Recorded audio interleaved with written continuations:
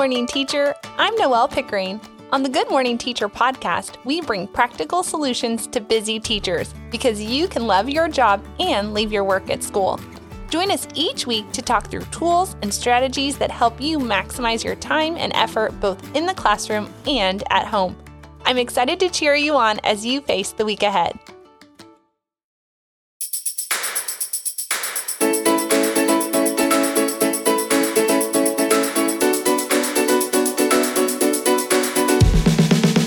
Good morning, teachers. You're listening to episode number 34. Last week on the podcast, we talked all about preparing for a sub now before you actually need one. And if you have made it to the end of September without needing a sub, then you may be the epitome of health. Give yourself a pat on the back. If you missed it, go ahead and go to maneuveringthemiddle.com/episode 33 so you can take a listen and you will be ready the next time you need a substitute teacher. Today, we are going to have a conversation that I really wish I could have one-on-one with each of you because each of you can relate to this. And if you're new to teaching, then you may not quite be able to articulate it yet. But if you have taught before, then you know what I mean when I say October has arrived. It comes with fall leaves and cooler weather and football and all the pumpkin and chai spice drinks you could possibly want. But it can also be a really tough month in the teaching world. So I'm going to share my best strategies for you not to just survive the month of October, but really rock October like pumpkin spice rocks Starbucks. So let's do it.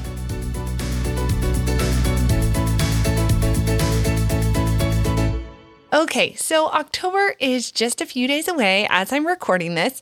Labor Day was about 16 work days away. The next break that you likely have is Thanksgiving, which is the end of November. And if you're lucky, you may have a Monday or a Friday off in October. And some of you have that dreamy schedule with the fall break. Now, I bring this all up to say that the excitement of back to school is probably starting to wear off. I know it was for me.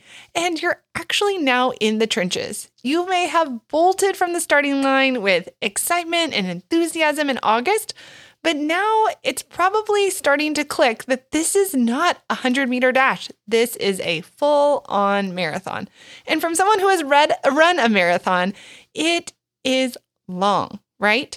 But there are highs and lows along the way, and October just happens to be one of those lows.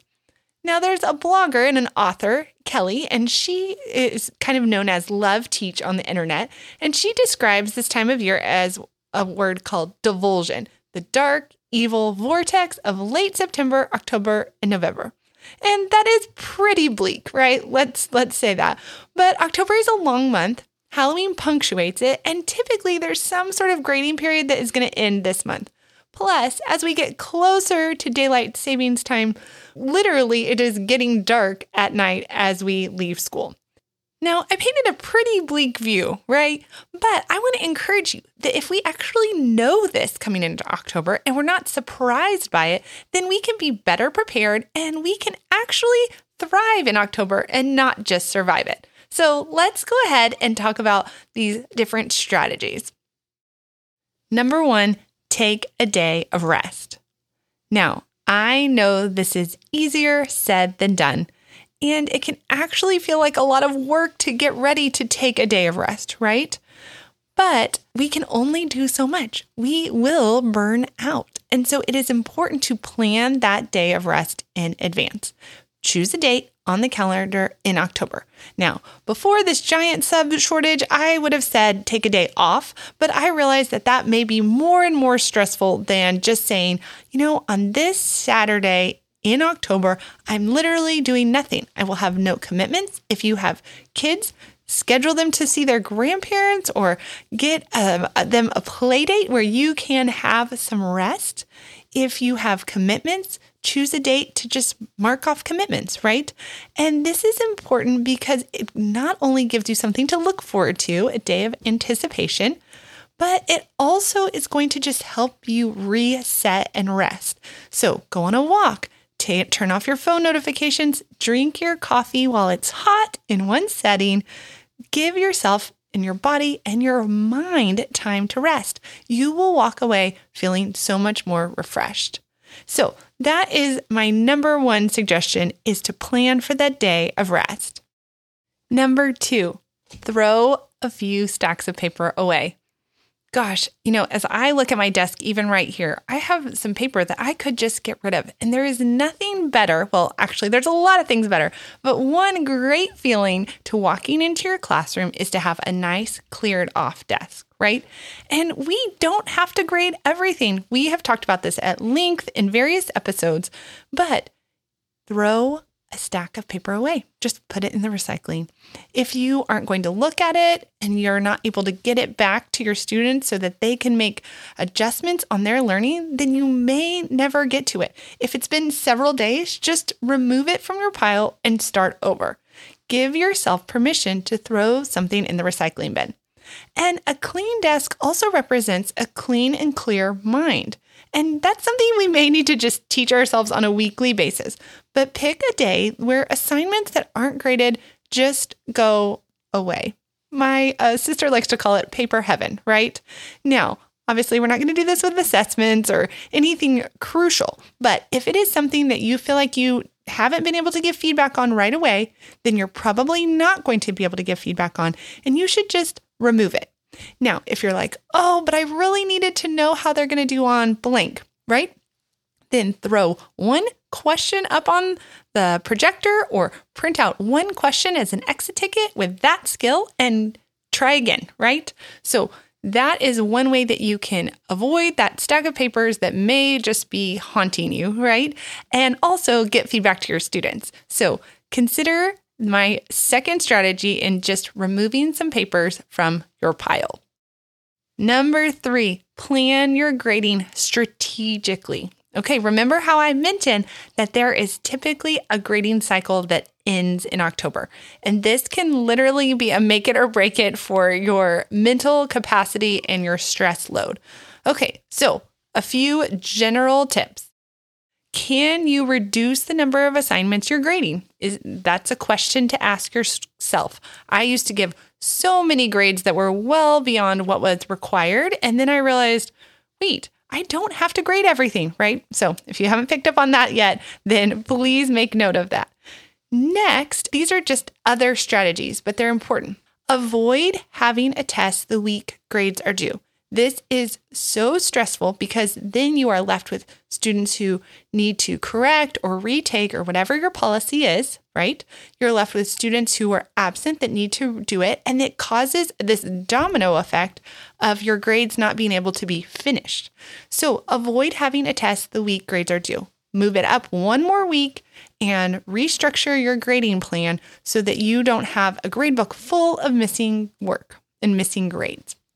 Also, while we're talking about assessments, try not to give an assessment on Friday. I just find that more students are absent on Friday, more students are picked up early, more students have doctor's appointment. If there is a field trip or an extracurricular or a pep rally or anything, it almost always happens on Friday.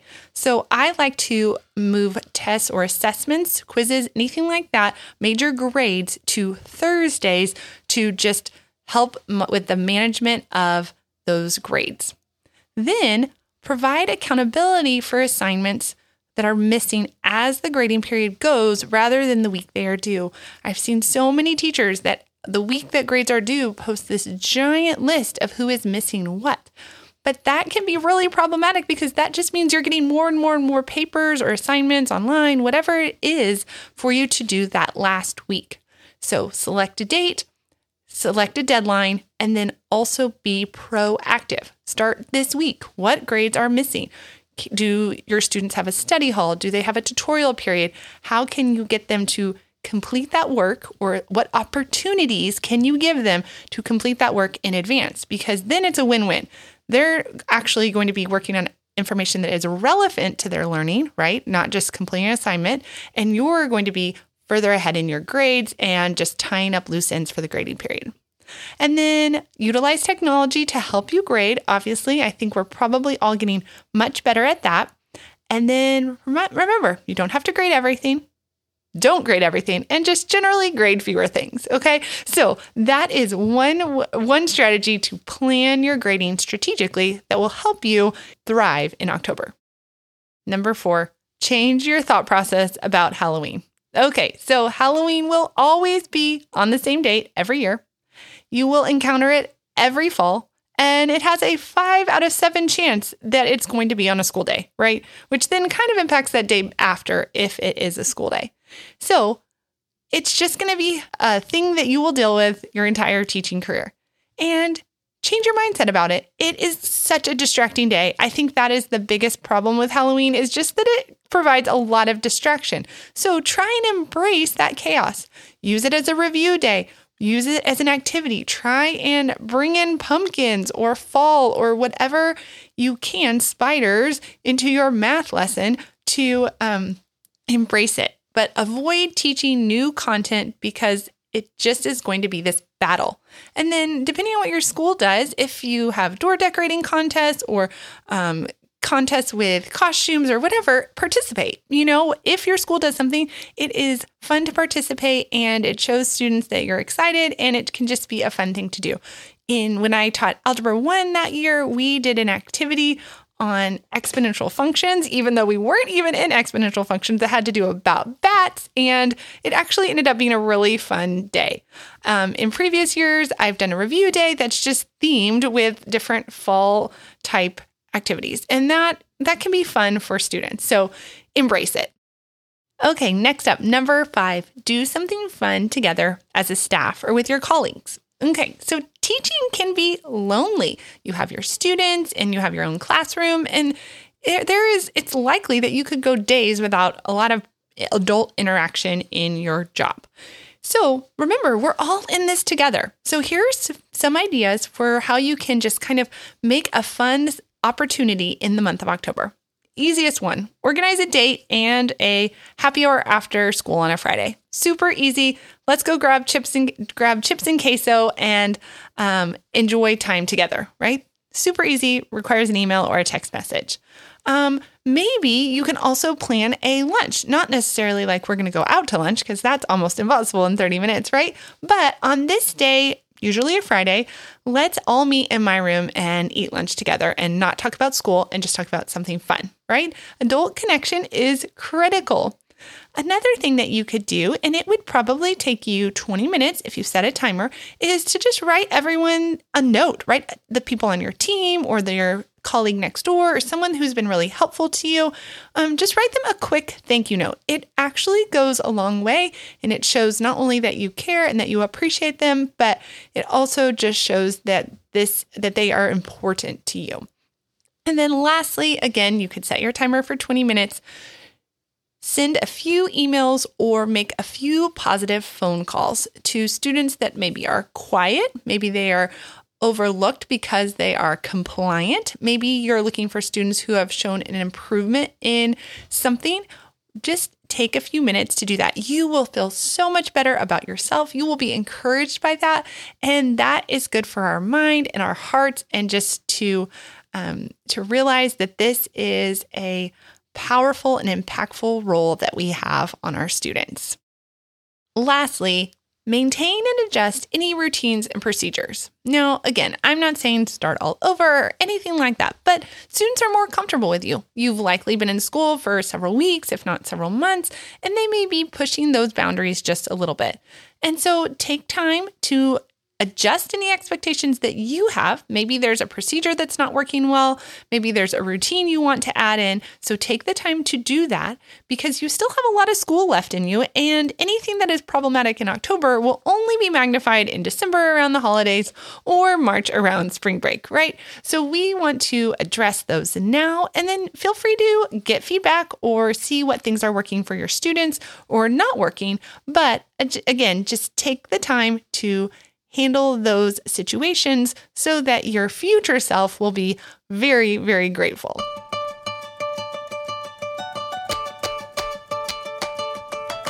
Okay, so as a quick recap for today, remember, we are going to thrive in October because we are going to be mentally and physically and emotionally prepared. We are not going to let that month catch us by surprise.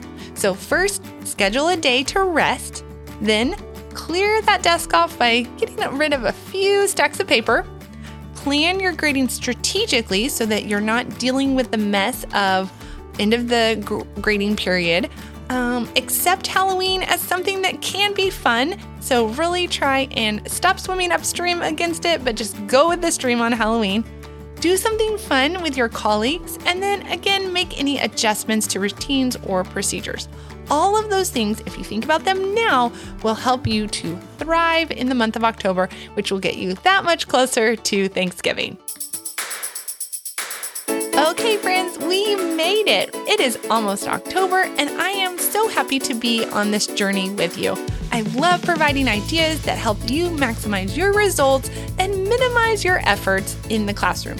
I am cheering you on. Feel free to tag us at Maneuvering the Middle on both Facebook and Insta. I'd love to know what you're doing while you're listening. And if you've been loving the podcast, then please give a review on iTunes or Spotify. It helps us to be found by other teachers.